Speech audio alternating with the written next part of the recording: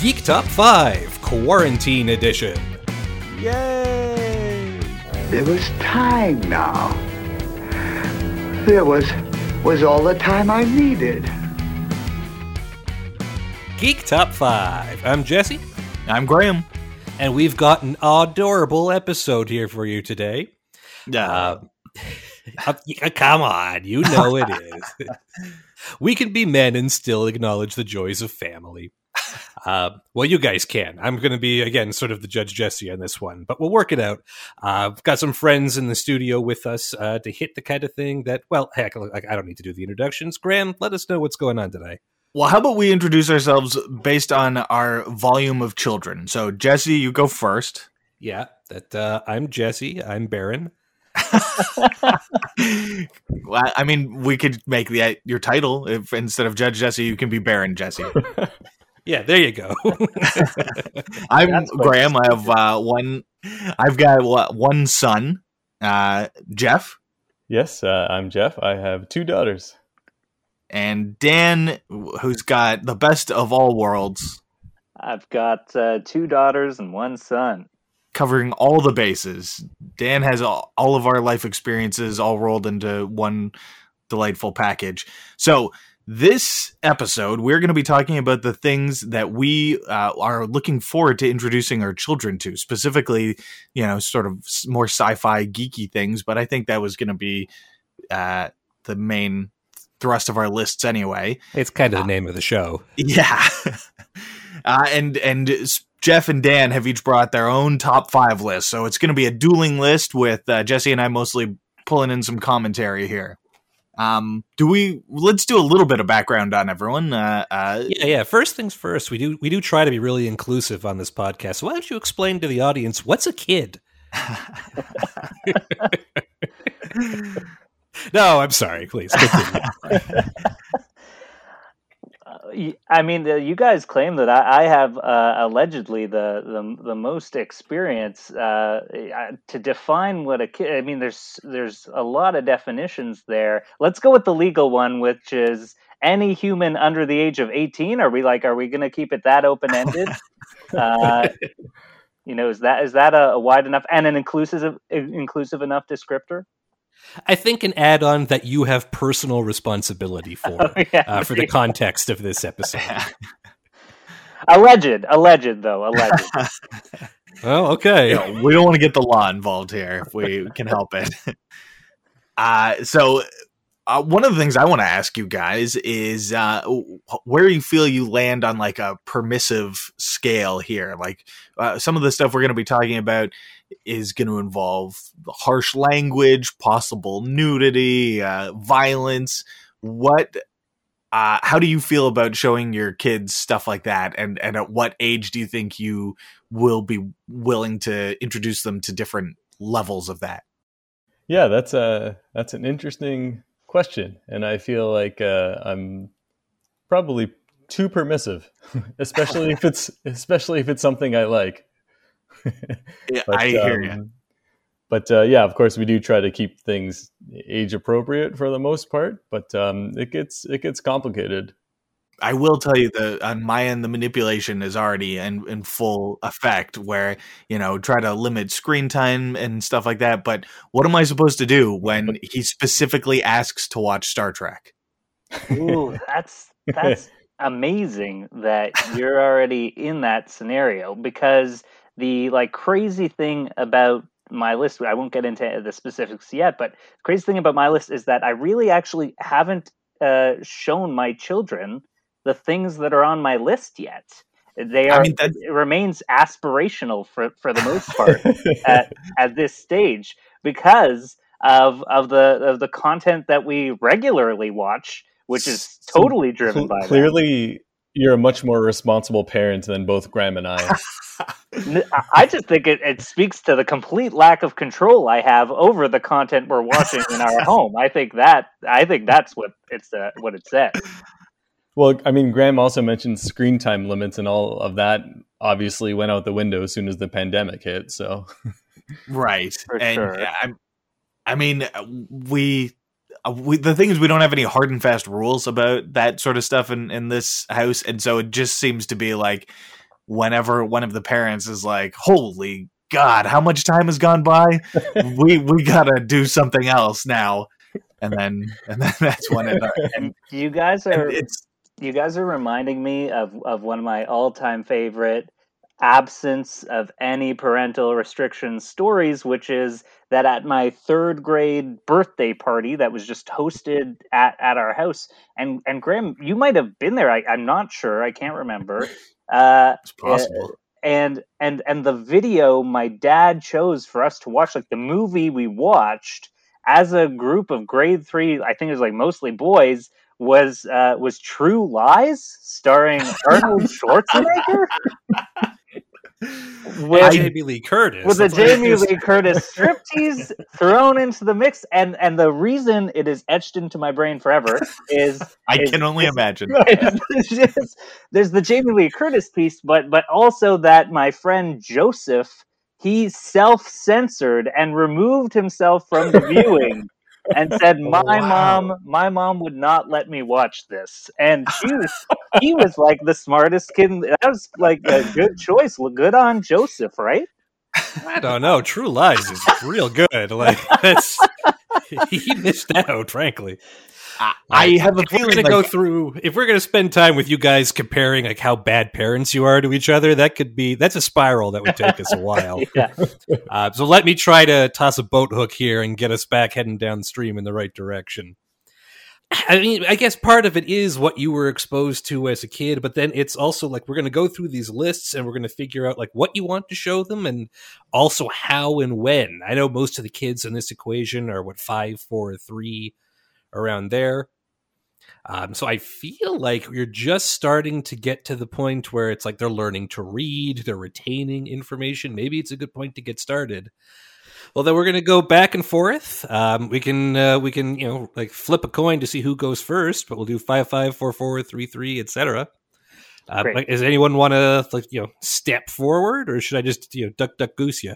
Well, we started talking about inappropriate things, and my number 5 is not appropriate, so I'll start.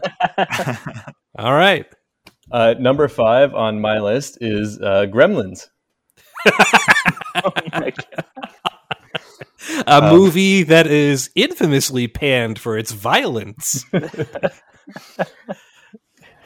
All right, now here's where I'm going to have to make a horrible confession here. I've never seen either Gremlins movie. Oh, yeah. I know. When you introduce them to your kids, I'm going to have to be there too. Yeah, you can come. Okay, thanks. I distinctly remember watching it as a kid, maybe like 8 or 9, and I remember maybe it just says something about the kind of wuss kid I was, but like that I was pretty freaked out. I was pretty freaked out by a lot of what was going on during Gremlins. So yeah, people die during Gremlins. Let's be clear. Yeah, they do. The first movie is much more of a horror film than the second. The second is definitely more of a comedy to me. But there is a reason why I picked this, and that reason is my youngest daughter found a little action figure of Gizmo that I had from when I was a kid, and has totally fallen in love with it. She thought it was a monkey at first. I had to explain that it was actually, it's a mogwai. So she calls it Monkey Mogwai. It's currently in her crib, I believe, with her sleeping because she refuses to go to sleep without it. And so clearly there's a vested interest here in that franchise. And obviously, showing it to a 2-year-old is not a great idea. So I'll wait until I do feel that it's appropriate. But she definitely knows who Gizmo is. She knows the 3 rules. No food after midnight, don't get them wet, no bright lights, and we'll go from there. And just for folks like Graham who were deprived of a proper childhood, just give us the quick rundown about Gremlins. Just because if you haven't heard about this one, you got to understand why this is. The audience has to understand why this is such a fun pick. So yeah, the Mogwai is adorable. They're cute and fluffy, and he's voiced by Howie Mandel, but you don't really need to know that watching the movie. They're super cute and cuddly until you either get them wet or feed them after midnight, in which case they multiply and then turn into horrific, violent demon things. The plot was clearly written by a parent, I think, who was just experiencing a really difficult time with their own children. It sounds like, you feed your child too late, they don't get enough sleep, they turn into gremlins to some extent. So that sounds like it was written by a parent. And you're saying you're going to show when it's appropriate. What is that? Is 8 or 9 enough? See, I don't know, because I definitely saw these films way too early, and it's arguable. Turned out okay. Well, that's arguable. So we'll have to see. I'm not sure what the correct answer to that is. So that feels like a really tough question that sort of will probably come across on both lists, and that idea of what is the appropriate age and what long-lasting implications will showing Gremlins to your children at that age have. And yeah, I don't know if there's like a set answer here. I just find that that's a really interesting part of this whole exercise. Yeah, some of this might be playing a long game, and I'm fine with that. We're obviously invested for the long haul, so I got time. Along those lines of like, when is it appropriate? I don't know. My dad seemed to have pretty decent judgment on most things, but for some reason he showed me scenes from Terminator 2 when I was way too young, and it really freaked me out and traumatized. I had to have lights on every night when I was going to sleep, and it really did a number on me, and to the point where like my mom refused to let me watch anything even remotely scary for years and years after. So that's probably why I missed out on some stuff. But just getting to the idea of like, I was going to say, well, you just sort of have to know internally, judge how the kid is to decide when it's appropriate to show them. But clearly that didn't work for my dad. So I don't know, maybe there isn't a good answer for that. Or maybe the answer is everyone needs to have some sort of traumatic movie viewing experience when they're a child. Maybe that's just part of growing up. I feel like I was asking you guys for a quick serial answer, and instead, like I opened up a deep philosophical hole. It's going to keep you up late. These are complicated issues. I think we've all agreed that, for sissies. I think we've all agreed that people by the third grade need to watch True Lies and Gremlins in one sitting. Probably what needs to happen to end up as well-adjusted adults. Well, I mean, I guess that could be is that the what we are? Yeah, I don't know. That could be the perfect non sequitur into my number 5. Okay, hit us. Which is it centers around another well-adjusted adult. It's Batman, the animated series, the mid '90s animated series that I think everyone in this group probably grew up with to some extent. Mm-hmm. Yeah, it would have been when we were sort of like maybe preteens, I guess. I think it debuted. Mark Hamill as the Joker. Yeah. Kevin Conroy as Batman. I think it debuted in '92. If I'm 92, yeah. Yeah, I remember it around then too, and what made me want to add it to my list, and why that series has stayed with me, and I even sought it out a few years ago as some nostalgia viewing.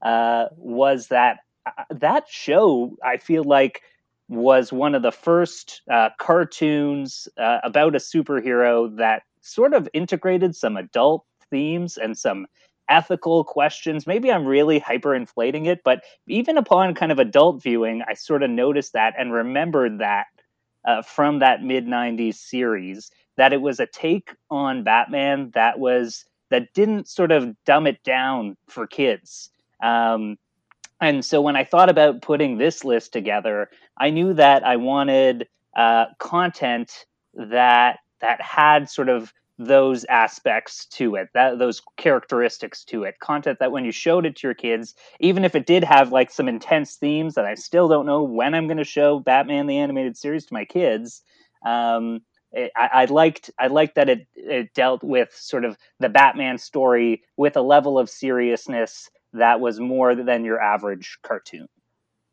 I vividly remember that show and the X-Men cartoon from the same era being like just really smart. They were like, they didn't dumb, like you were saying, they don't dumb things down for kids. And the X-Men one was a real soap opera with continuing storylines, and that was unusual for Saturday morning cartoons too. I think the Batman one had a couple of two-parters as well, if I remember correctly. Yeah, there were a few arcs in there. Yeah. And it dealt with, like, I'm remembering episodes about artificial intelligence, about sort of like Batman daddy issues, and like a variety of really sort of sophisticated themes that I just remember appreciating as a kid. And then when I revisited it as an adult, feeling like, oh, this is definitely something that I could feel, pretty good about introducing to my kids, as a lifelong Batman fan. And,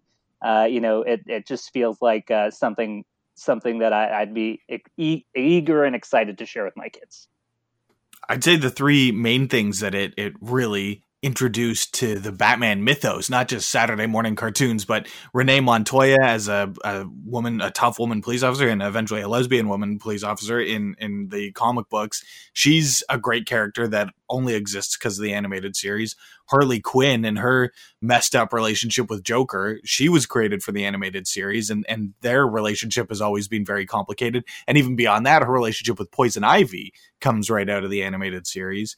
And one of the most interesting ones is the backstory of Mr. Freeze. Prior to the animated series, he was just a crazy scientist who liked to freeze stuff. But this show gave him all this pathos, whereas his wife is cryogenically frozen and he's gone crazy trying to save her, and his really, icy personality is all from the animated series. Everything that defines that character as we know it now came 40, 50 years into his existence.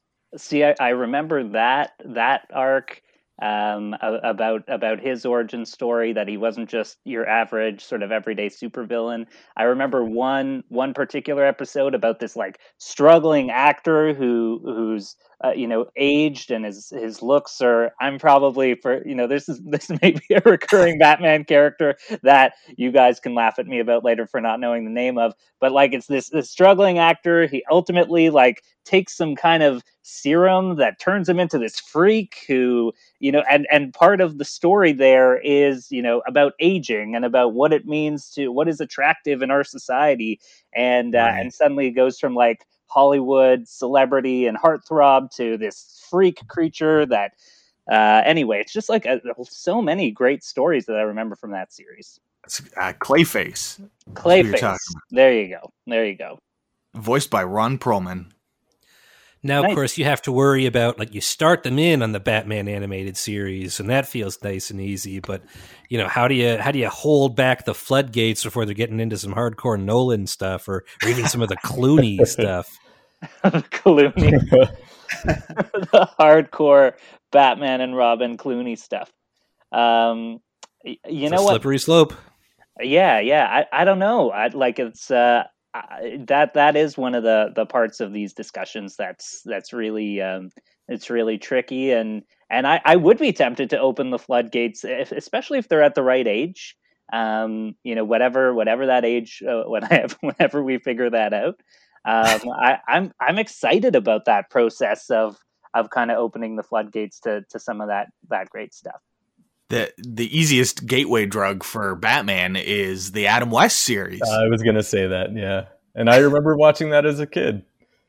Oh yeah, it's one of these amazing shows that watching it ages with you in a way. Like when I was a kid, I thought it was completely straight-faced and serious, and when there was a cliffhanger ending, I was like terrified what was going to happen to Batman and Robin, and I had to tune into the next week. And then I reached an age where I was like, this show is stupid. It's for babies. They're so dumb in it. And then you realize that that's all done intentionally, and it takes it to a whole other level where you appreciate the complete intentional absurdity of it. Love that show. And I started showing that to my son earlier in the pandemic, and he was really into it for a little while. He really moves through phases very quickly. It's very sad. Nice. Yeah, That you're right that from a appropriateness level, that may be the most appropriate Batman you can show a kid. Yeah, I just thought occurred to me that applies more to you guys than to me is with, like, if you're going to introduce something to the older kid, how do you keep the younger kids away from seeing that? Or like, how do you wait until everyone's ready? After bedtime? And then it becomes this like the secret extra attention that you're giving the one kid and not the other, and that creates all sorts of psychological drama. Way to go, Jeff! Yeah, two of our kids are twins. We've got our oldest, and then we've got 2 3-year-old twins, and that is a sort of a tricky balance because they've definitely they still nap. So oftentimes that quality time with the oldest is when they're napping. I'm sure this is thrilling for the audience to hear the intricacies of. And essentially our oldest gets that sort of special bonus time to either watch whatever she wants or kind of quality time with us while they're napping. And then they'll wake up and they'll just start watching whatever we've been watching.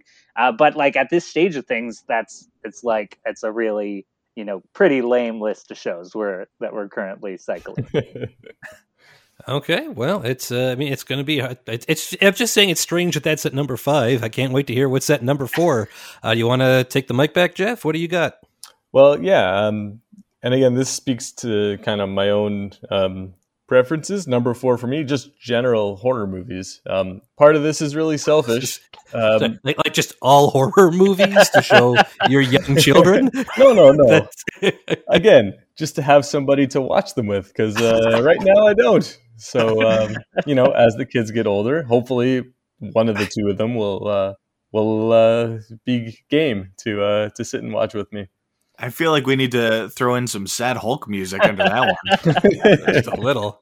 All right, well, give us some examples, just real quick. I've thought a little bit about this, and obviously, you're not going to jump into anything extreme, but, once they're old enough, I think something like the original Poltergeist is actually kind of a nice family movie. Oh, yeah, sure. A swimming pool full of corpses at the end. It's perfect. I think my mother still refuses to watch that movie, and she's. I'm just saying you're gonna have to a long time to wait if there's a similar. Again, I'm playing the long game here. Okay. Yeah. And then what else? Like Hereditary? No, see that's not going to happen. But that's too much. Not like Poltergeist. I wonder if somehow for Jeff, by the way, if it changes anything watching it with your dad. Does somehow the scariness level change? Does the intensity level change watching it with your dad? I'll just put that out. I don't know, and nobody else growing up, no one in my family, apart from my younger brother, was into horror. So again, I never had that experience. So I don't know. It's a good question. And then with horror movies, we're going to get into some real awkward territory here, but horror movies, I guess, again, depending on the intensity, tend to have a bit of a sexual angle to it too. And I don't know, that adds this whole other weird barrier. I remember being very uncomfortable watching any movies with sex or nudity with my parents, at least at first. I think eventually I got over it, but it's going to be weird going the other way too. Yeah, that is a good point. I didn't think of that too much. I was thinking more of I don't know, the fact that the girls really like Nightmare Before Christmas and just, some of the kind of G-rated, cheesy kind of stuff. That's interesting because I wasn't even, I mean, my kid's 3 and this year it's the first time where he's really watching movies and absorbing what's happening in them. And I was real on the fence about watching Nightmare Before Christmas, and we didn't end up doing it. Yeah, we ended up turning it off the first time around once we got to the Oogie Boogie scenes, because those are kind of creepy. But the last time, our eldest sat through it and was fine and really liked it and sings the songs, and yeah, they are great songs. Mm-hmm. You guys are still talking about Poltergeist, right? The soundtrack, the notable soundtrack. Yeah, great songs in Poltergeist.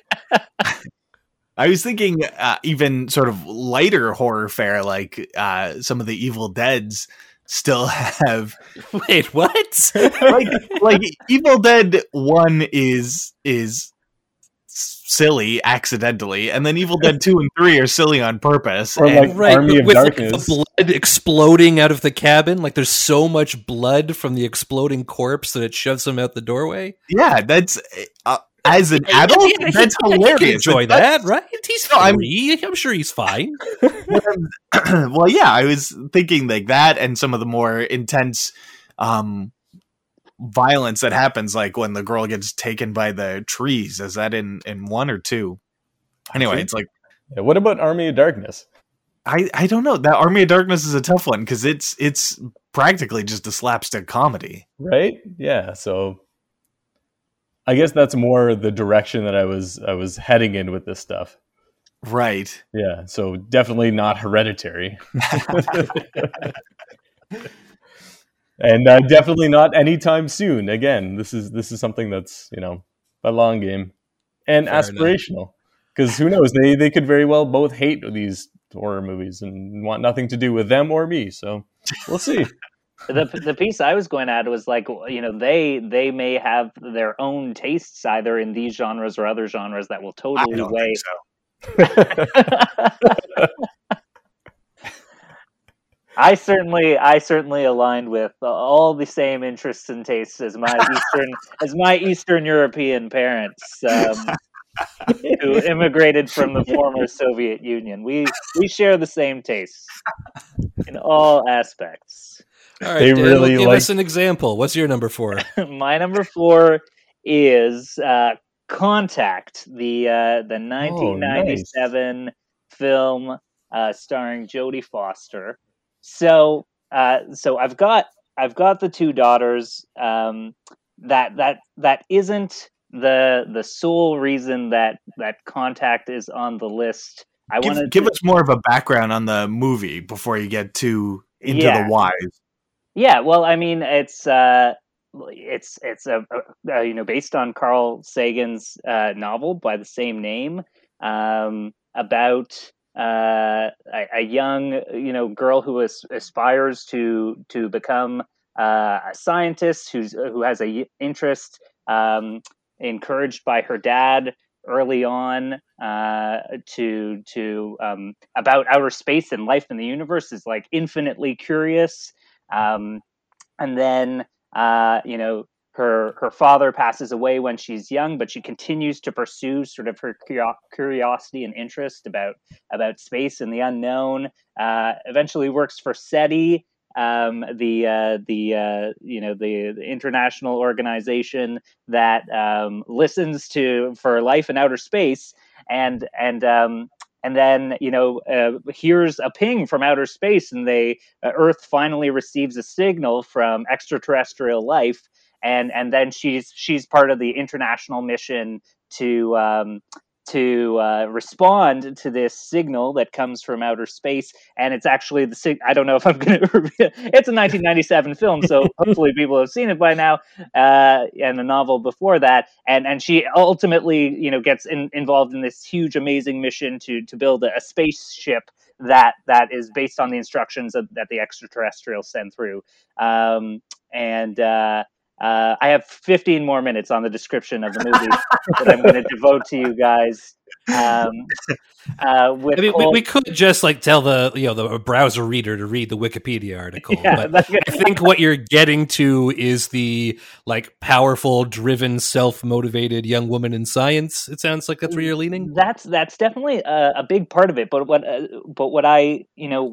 sort of hammered it home is that I saw this movie, I think, around 97, 98, and even obviously before I had children. Remember thinking that, one, this is an amazing story. I thought it was a great movie. It was really well done.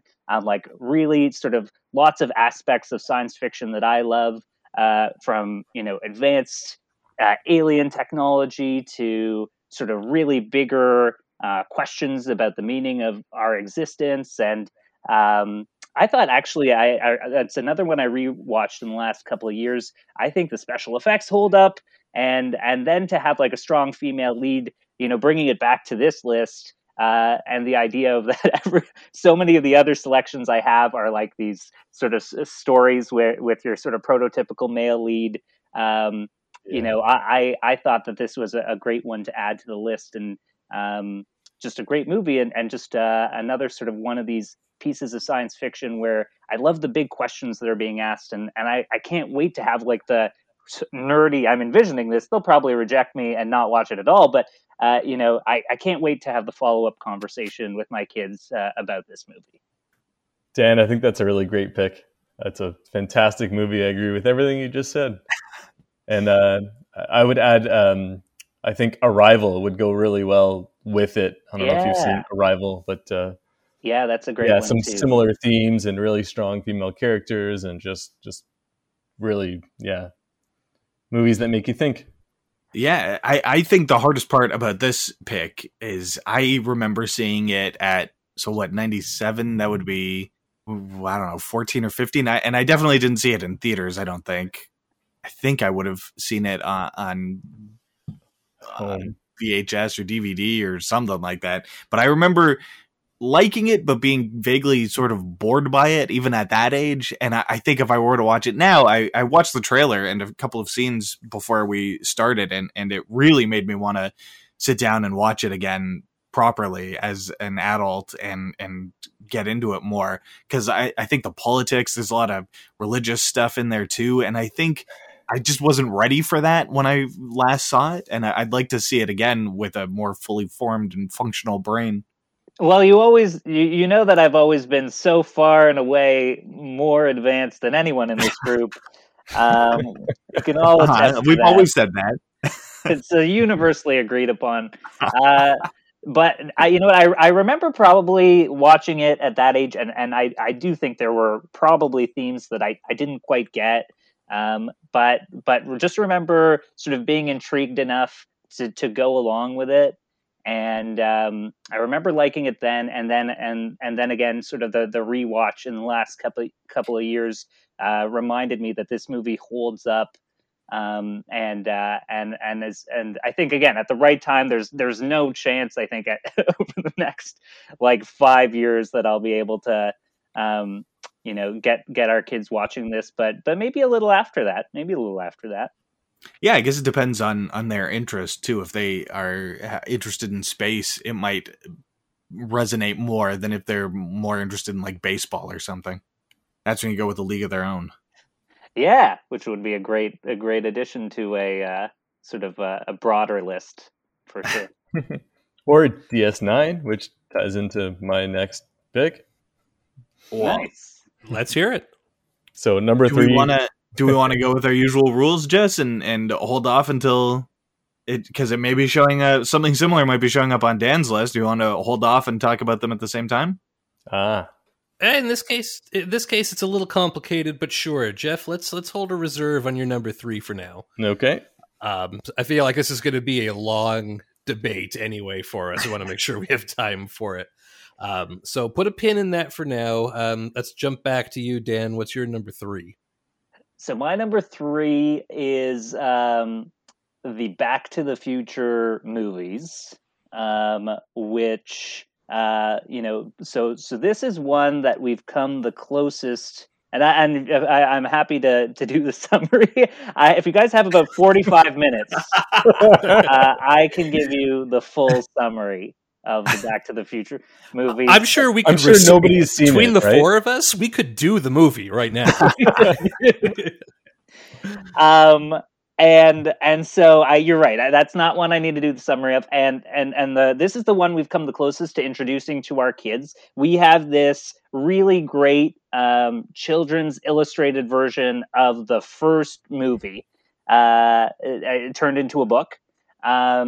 And it's and our kids love it. Our kids love the car. They love this notion of time travel. They're asking me all kinds of questions about that, and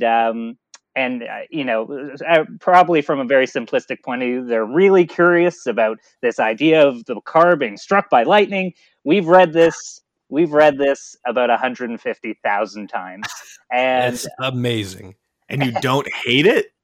I don't hate it because this series of movies played such a big role in getting me excited about movies and science fiction. And, I rewatched those movies 150,000 times, as a kid, particularly the first one. And because of my love of this franchise, I'm willing to go down that road with them. And I also have a very difficult time saying no to my children about really so many different things. It's why they're really the ones in control. I'm actually a prisoner in my own home right now. I don't think it's just you, Dan. I mean, well, with the prisoner and like that's a whole other thing. But I mean, in terms of your love for these movies, I mean, look, like we established at the beginning of this episode, I'm not a parent. I don't even keep pets. I don't even keep plants. I don't know how to nurture a living thing. But if I did, Back to the Future is the first thing we've talked about on these lists so far that I would say yes, that absolutely.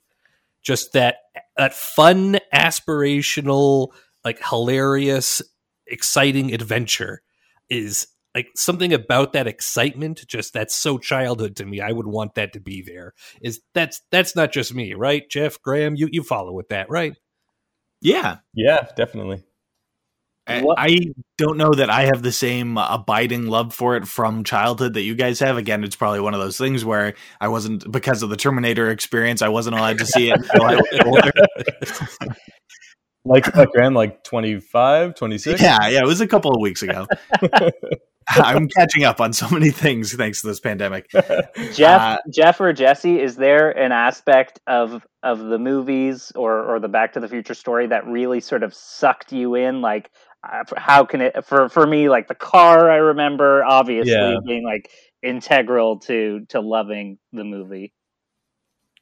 I mean, it's tricky for me because I've always been a huge dork, but for me, it was that was my first real time travel story. And when you do something in the past and then check the photograph in your pocket and see if you've solved the problem yet, that blew my mind 100 times. Like the first time I watched the movie, like I still remember that opened my head to thinking about, a child's version of temporal mechanics, and the fact that, Marty McFly, like this ordinary guy doing it. Look, as much as I love, your Star Treks and your Star Wars and your, uniform, the fact it was just some kid trying to do his best made it so identifiable. Yeah. Like sure. I wanted to be doing that, and I wanted to be thinking about that. Like I've discovered a lot about myself through that. And they're just really fun movies. For sure. And they're really good movies. Yeah. I mean, especially the first one. I'm probably in the minority that I would rank them 1, 3, and 2, but the first one is like far and away the best. That's fair. Yeah, we can all agree the first one for sure. But it's the best. But it's chocolate, vanilla, and strawberry, right? Like you like chocolate better, but there's nothing wrong with the other two. But again, they do have they each have some intense scenes in it that can be hard to watch, like the fight with Biff at the end of the first one is well, the first one, it opens with the Libyans, right? They're chasing with the machine gun out of the van. Like, I remember that was pretty intense when I was a kid. An interesting note about that illustrated book is the Libyans have been edited out of the story. There are no terrorists chasing Doc and Marty in for stealing plutonium in this version of the story. So I have not received any questions from my children about that. About Middle Eastern politics. You haven't had to have the Muammar Gaddafi question. Yeah, we don't have to talk about crude stereotypes of Middle Eastern individuals. I'm glad we don't have to field those questions yet. Yeah, Daddy, what is the role of the West in the Middle East? I have to say, let's go on a slight tangent here about those books. I've got a few of them too about various things, like those little golden books. Golden books, yeah. I've got some Star Trek ones, and there's a Home Alone one, and there's some Marvel ones, and it makes the bedtime experience so much more enjoyable for me. But I also feel like when I was a kid, the Golden Books were like the Pokey Little Puppy and the Scruffy the Tugboat and stuff like that, and I feel a little guilty that I've dived so headfirst and willingly into this crass commercialism. Oh, those books aren't written for kids. They're written for us, clearly. They're little tools of pop cultural indoctrination, and I'm like 90% okay with them, but there's always that 10% itch at the back of my head where I'm like, I am doing a bad thing by reading these. I mean, commercialism is going to hit the kids anyway. Yeah, might as well be for things you like, right? Yeah, merchandising. And speaking of which, is that a good segue, Jeff, into your number 2? My number 2 in that case is, yes, Star Wars. So definitely merchandise to the 10th degree for sure. This one gets complicated because I've had to, you have to think about how you want to expose kids to this. Do we even talk about the prequels? Do we just pretend they never happened? What about the new movies? It's complicated. But for me, this can boil down to the fact that my girls really love droids. And again, my youngest is a big R2-D2 fan. Also a big fan of BB-8 and C-3PO. So that's kind of my starting point. I'll obviously start with the original trilogy, and we'll go from there and see what happens. I'm excited for this. I was going to say, I mean, again, I'm not a parent, but obviously production order. The thing is, I think for kids, especially at this age with all the hyperactive stuff that's on TV, the prequels are probably the ones that would hold their attention the longest. Oh, I can't do it. I agree. I would see, on the one hand, I would have said start with the prequels because it'll hook them better. But then you don't want to raise kids who are like these weird adults that are around now who think that the prequels are the best version. And I just don't want to take that risk. I'm willing to take risks with horror movies, but not with this. This one is non-negotiable. Things too are important. It's too important. Yeah. No, but I mean, what you want is you want your kids to have the "No, I am your father" moment. Like it's going to be almost impossible because of how that's part of the zeitgeist. But yeah, see, and that's a really good point. It ties into something a buddy of mine at work who is a diehard Star Wars fan and has older kids, and he's actually warned me about this, and he kind of exposed his kids to this stuff all throughout their childhood, to the point where when they were old enough to actually sit and watch the movies, they had no interest because they had already kind of had the whole thing spoiled for them. So he was kind of telling me to slow play it a bit and not force it too quickly so that they can actually be able to appreciate the films when they're old enough. Wow, that's actually really good advice that I hadn't considered, because we get tons of Star Wars books and us too. And my 2-year-old can identify, all the droids and is really happy when she gets to name them. And yeah, she's even at the point where she will ask to watch this little highlight pack of R2-D2 moments that I found on YouTube, and she loves it. Hey man, Dan, you sound awful quiet. I was just sort of thinking about whether it would make a difference, for, I don't know if for the items on your respective lists, even as you kind of piece them together on the spot, whether it matters if you come across them organically versus your parents kind of introducing them to you, and like the whole story behind it, and sort of various offshoot stories and all the merchandise and YouTube videos. I just wonder, I'm looking at my own list and how many of these I came across sort of my own volition. But I mean, my parents must have had some role in introducing me to some of these, but I for the most part picture myself as a kid watching these on my own, and somehow coming upon them or finding them on TV or something like that. And I just wonder how much of a difference it makes versus, doing it on your own versus your parents introducing it to you. So you're thinking of maybe just like leaving the DVDs on a table and letting nature take its course. DVDs? Right. Sorry. What are you, streaming bookmarks? I have no idea. Again, I'm not a parent. I don't know how to raise a kid.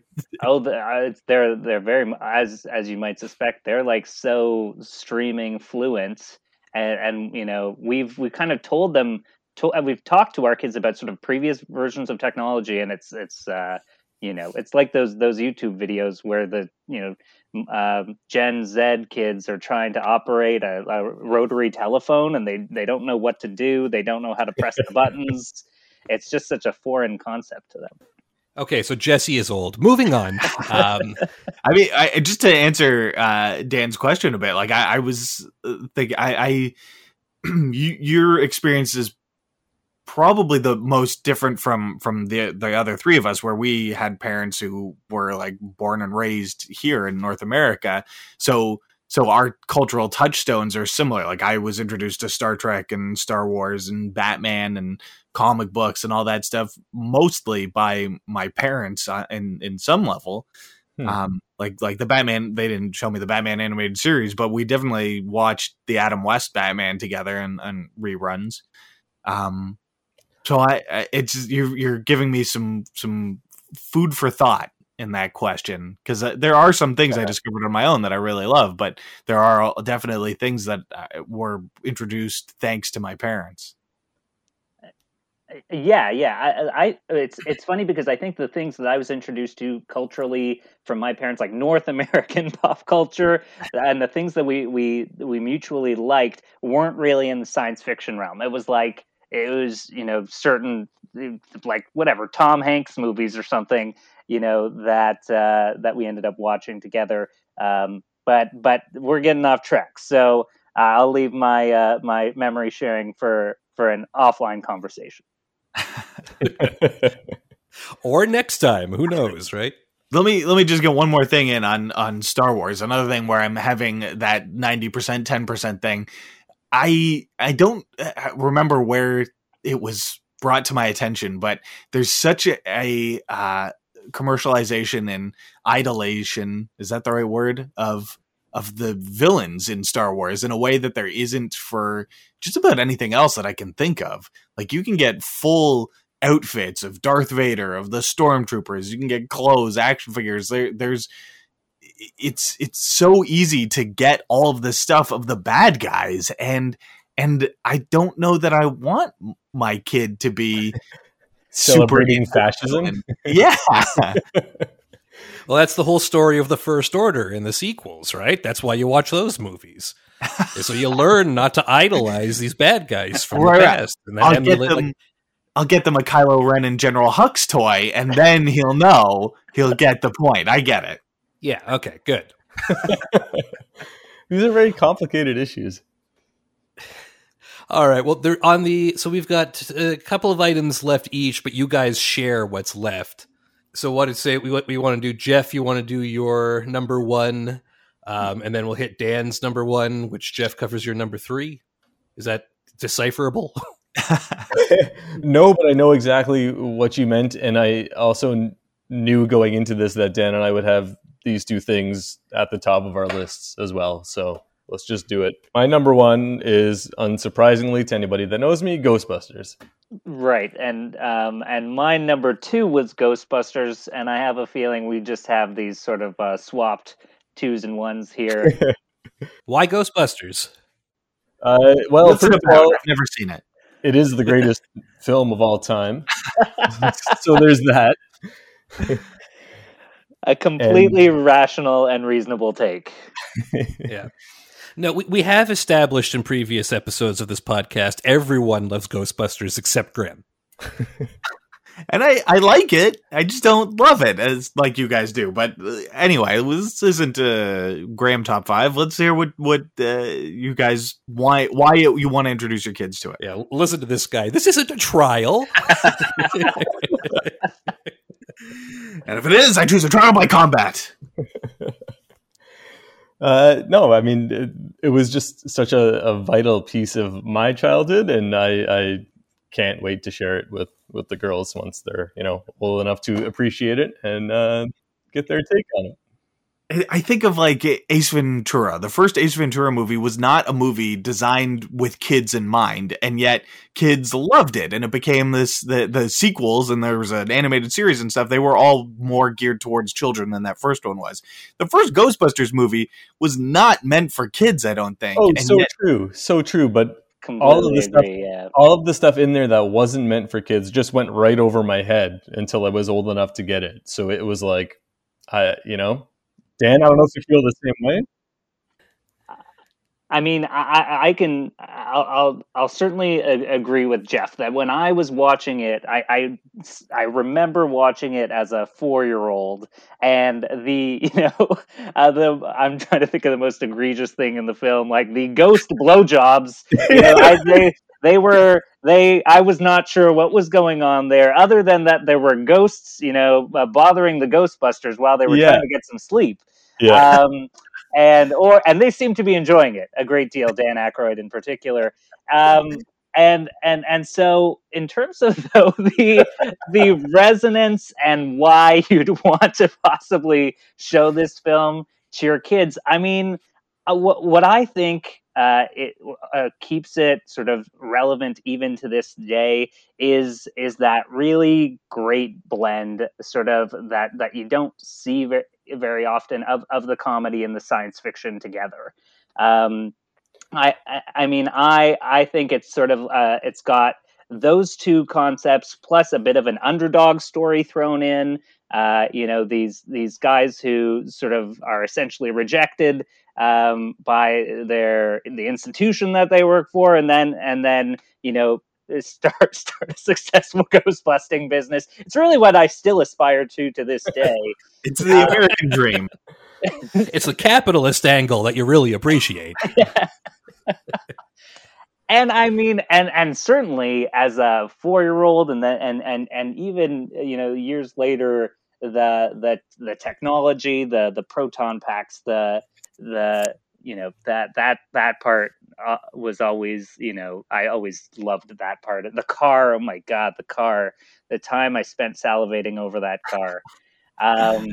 So I mean, it's just a kind of combination of things that it's always sort of held a special place in my heart. So there's part of it that's sentimental too, in wanting to share it with my kids. But it's also got to be something that I saw it when I was 4, but that was because I was not supervised and was left to my own devices. I'm not showing any 4-year-olds Ghostbusters. No. Again, we'll wait. But like as a kid, I never, even with the animated series, like I remember watching the animated series, but I don't know that I ever saw the appeal of 4 doughy, middle-aged, middling guys in brown jumpsuits fighting ghosts as like something that I was into. I liked, Maybe not everyone was as judgmental about body figures as you are when they were kids, Graham. It's just like that we should talk about. Between that and like G.I. Joe or the X-Men, it seemed like a pretty like there was no chance. Ghostbusters didn't stand a chance. But that touches on something Dan said. It's an underdog story, and everyone loves the underdog. So yeah, that's why I watched the X-Men. They were hated and feared and had to protect the world, even though that was going against them. It's so weird. Like, when I was a kid, I made no distinction between, like, Ghostbusters and Ninja Turtles and X-Men. They were all superheroes. Like, I had toys of each. I had the sets for each. I watched the shows for each. Like, they were all these heroic figures. Yeah, I didn't see the Ghostbusters as heroic, though. Interesting. See, like I the world. I agree with Jesse. I never I never sort of saw them as anything lesser. Obviously, they didn't have superpowers, but I frankly didn't care because they had the proton packs in the car. I mean, I think the proton packs beat out like Jubilee, right? I disagree. Well, of course you do, but Look, one of them had the voice of Garfield. Like, there's nothing cool about that was the animated. You know what? You're putting the animated. You're mixing this all up. The animated versus the movie. The movie is in its own, and even like that sequel. You know, as a kid, I loved that sequel, but like, you know, as an adult, I recognized that they were, you know, in it for the extra cash there. But when you're a kid, like the guy with the silly accent and the silly hair talking to Vigo, like that's hilarious when you're, you know, a child. For sure, I loved it. I loved it at the time. March the Statue of Liberty through New York City with a Nintendo controller. Yes. Like, come on. Come on, Graham.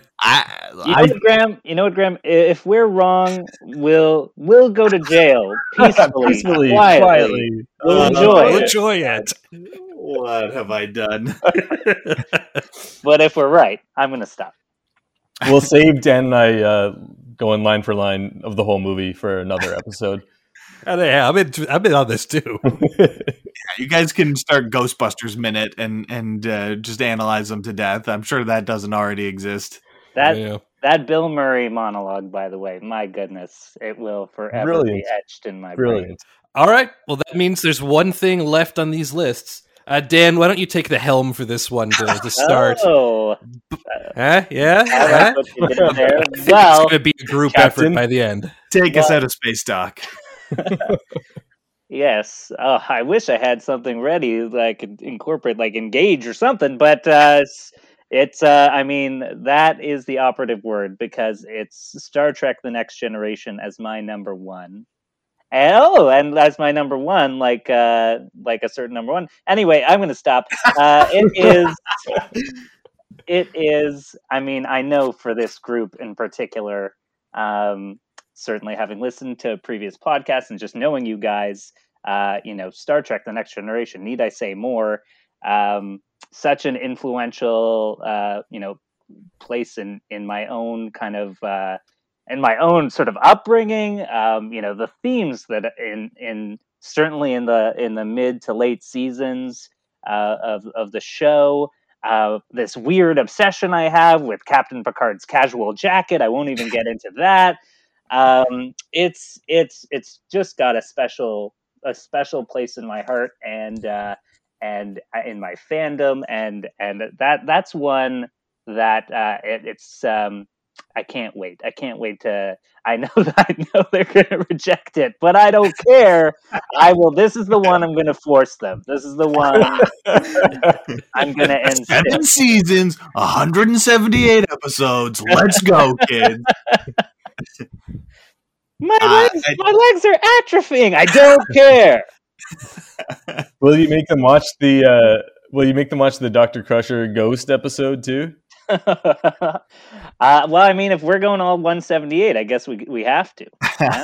Sub Rosa, 723, I think. Oh, that episode scared me as a kid. It's got a scary dead lady with Palpatine lightning. Now, just before we spiral too deep into this, I just want to point out, like the reason why it's a little complicated, our dance around the list here, is because Jeff, on your side, you also had Star Trek, but you didn't limit it to Next Generation. And I feel I'm curious to explore that little distinction there. Oh, did I? Well, there's nothing too dramatic. I just must have sent you an incomplete list because when you say Star Trek, you mean Next Generation. By default, in my brain, mean Next Gen, and in this case, also would add DS9 to my list as well. That's a good. Can you do both at the same time, though? I don't think so. DS9 is aged up. Yeah, I don't think so. I think I'd have to start with Next Gen, but that's totally fine with me. It's great intro to the world, to the Federation, to the universe, and we'll take it from there. And then when you get halfway through season 6, then you start alternating. Sure. Yeah, exactly. We've got Star Trek stuffed animals. Like those are some of the first things that my son played with, and so he's familiar with a lot of the Next Gen characters and original series characters. But when it comes to watching the show, he's more interested in the Kirk stuff. Like he's seen a little bit of Kirk and a little bit of Next Gen. He gets bored with Next Gen real fast, but he will sit and watch entire episodes of the original series. And part of the reason I showed those to him when I did was it would be like nights when he was, I don't know, middle of 2, early 3, where he just was having a hard time getting to sleep. It was either he was sick or something, and I figured I'll put on this slow paced 1960s TV show and it'll just knock him out. But he would just watch and be like, all right, let's watch another one, let's do another. And he gets into it. He likes, I think it's the bright colors or something, I don't know. And the apple does not fall far from the tree, I think. So it could be. And all kinds of fun child, like the kind of things that kids would be into, like the episode where Scotty murders a hooker, you know? Lots of good lessons there. No ghost blowjobs, though, so that's a problem. I mean, that one does have a ghost, kind of. Rajak, yeah. And it's he takes over the voice of Piglet. It's all very confusing for a child. It's interesting. I feel like Next Generation is a tough sell at a certain age. Like, I definitely had that age where, like, Star Wars was cool because it had explosions and laser swords, and Next Generation didn't. I was just going to say something really similar, and I remember, this is touching on something that we already talked about a bit, but my older cousins were a big influence on me, and they exposed me to a lot of this stuff, including both Star Wars and Star Trek. And I remember trying to sit and get through some Next Gen stuff with them, but I was too young at the time, and I just couldn't do it. I had to be a little bit older. So, and I wish I could remember the exact age that this happened at, but it's all a bit fuzzy at this point.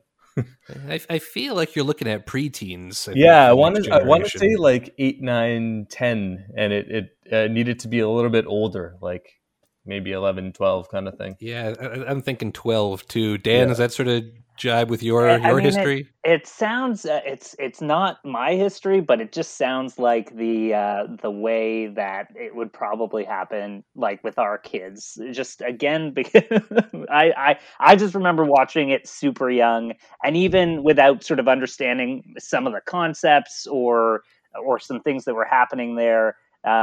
Just, you know, the sci-fi was enough. The ship was enough. The phasers were enough at the start when I was like 6 or 7, you know, to sort of lure me in. And then I kind of grew into appreciating the bigger themes and the bigger questions the show poses.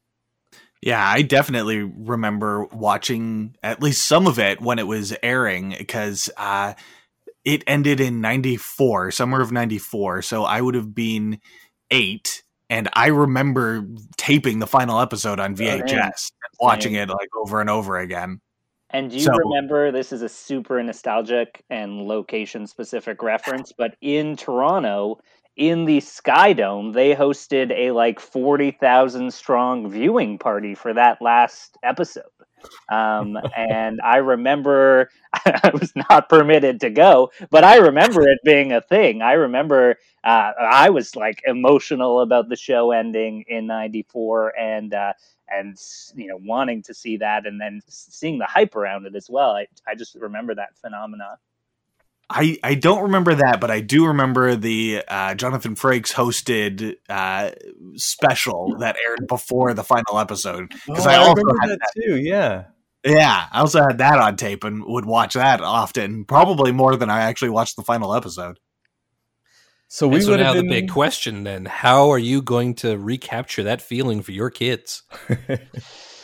Oh boy! I mean, for everything on the list, I don't know if it will ever quite recapture, you know, finding for the ones that were found organically or that you kind of stumbled upon. I mean, even TV watching is so different, right? That notion of whatever's on, you're watching, and to kind of stumble upon something. Obviously, that's different than some of the experiences you guys shared with your watching things with your parents. But everything is really curated about the TV watching experience right now, and And so our kids, I think the pickiness level is so sky high too, even at a young age, because there's a million options and you don't stumble upon things organically. So I feel like the introduction to these things it'll face some barriers. I'm persistent. I'm going to try, but it's going to be a different experience certainly than it was for me. Let me do a brief therapy session here, sort of reasoning behind some of this as far as I've worked out in my own head. I think when I was a kid, my mom would watch whatever with me, Polka Dot Door, Sesame Street, whatever. And I just don't have the strongest memories of my dad being an enthusiastic participant in shows like that. But when it came to Star Trek, especially Star Trek The Next Generation, he was way into it. And it made it was like a way for us to bond, I guess, or have something that we could share, or like there would be something that I would like that he would like too. So I think that might play into it. And I can already see stuff like that happening with my son, because like I cannot muster up enthusiasm for another YouTube video of weirdly disembodied adults opening surprise bags and being like, oh, look, another, toy whose name I don't know. I just cannot care about it. But he knows that I'll be engaged if we watch a Star Trek or a Batman or something like that. So I think there's already some element of that creeping into that relationship, which is probably, I don't know, more than I should be confessing on a podcast. No, it sounds nice. It sounds nice. That's a sentimental. That's as much sentimentality as I'm willing to give you on this. By the way, that sounds nice. That sounds good. But I mean, like I can't care about so many of these YouTube things of people playing with toys. I'd rather watch something well produced with thought put into it, like one of these cartoons. Any of the things on these lists I will watch before I watch willingly another second of Ryan and his family playing with toys. You guys, yeah, that's like I don't know that specific reference, but certainly can relate to like the really kid friendly kind of somewhat generic content that comes through our household currently. And so it's why I kind of got enthusiastic about this idea, which is that, holy crap, this is something to look forward to, the period of time where we are not subjected to Paw Patrol and the like. Even if it is very far forward. Yeah. All right. Well, I think that's all been entered into the record, and about 16, 17 years from now, we're going to get to see how it all turned out. I was really hoping I wouldn't be the only one bearing my soul there at the end. I feel kind of hung out to dry. Huh. Did you guys want to add anything touching and personal to the end of the show? Just wondering if we should start a joint GoFundMe for the therapy sessions that we're going to, our children will collectively need after they are forced to watch all this stuff that we just again. We spend time on the show with you three constantly undermining your parenting skills. We're going to be here for a while. I will tell you that from an outside perspective, I can tell you all seem like you're doing great. Your kids aren't setting fire to squirrels or eating anything they shouldn't. I think you can all breathe easy. It seems like you're doing fine. Quick, someone knock on wood. Okay. I'm on it. Jeff, Dad, thanks so much for joining us on the show. That was adorable and a blast. And I hope it works out for you guys. Good luck to you. Good luck to you. I'm going to go back to my life now. Yeah. No, it's nice and quiet over here. I can go to bed when I want. It's one of those things. Jesse, you can watch any of this whenever you want. I just want that to be very clear. I'm super jealous. Yeah. With no need to wait 13 years. Pros and cons. Thanks for coming on the show, guys. And Graham, you too. I'm sure it's going to be fine. No Okay, great. Thanks. While we're giving out thanks, I just want to slide in, of course, to mention the guy behind our theme song, Jamie Reaume. Reaume is spelled Reaume. You can find him on Jamie_Reaume or Jamie Reaume Official on Instagram and YouTube, respectively. And also want to express special thanks to you, the audience. It's because of you that we can lure our friends to come in on the air to bare their soul to thousands of strangers about their parental insecurities and their hopes for the future. This was a lot of fun, and you know what? There's a lot of different opinions, different ways to do these things. Maybe you've got some suggestions. Maybe you've got some of your own stories you'd like to share, or some of the things that you're going to be trying with your kids. We'd be happy to hear them and maybe get some of them on the show. Graham, how can they get that kind of stuff to us? Please email us at geektop5@gmail.com. We're on Facebook, facebook.com/geektop5, and we're on Twitter at geektop5. Usually we talk about the things you can do to fill a week, and raising a kid is going to take a little bit longer than that. But if you've got them, it'll at least keep you busy for the foreseeable future, so you don't have to worry about penciling in your schedule. Until we talk to you again, I'm Jesse. I'm Graham. And this has been Geek Top 5. We'll talk to you again next week.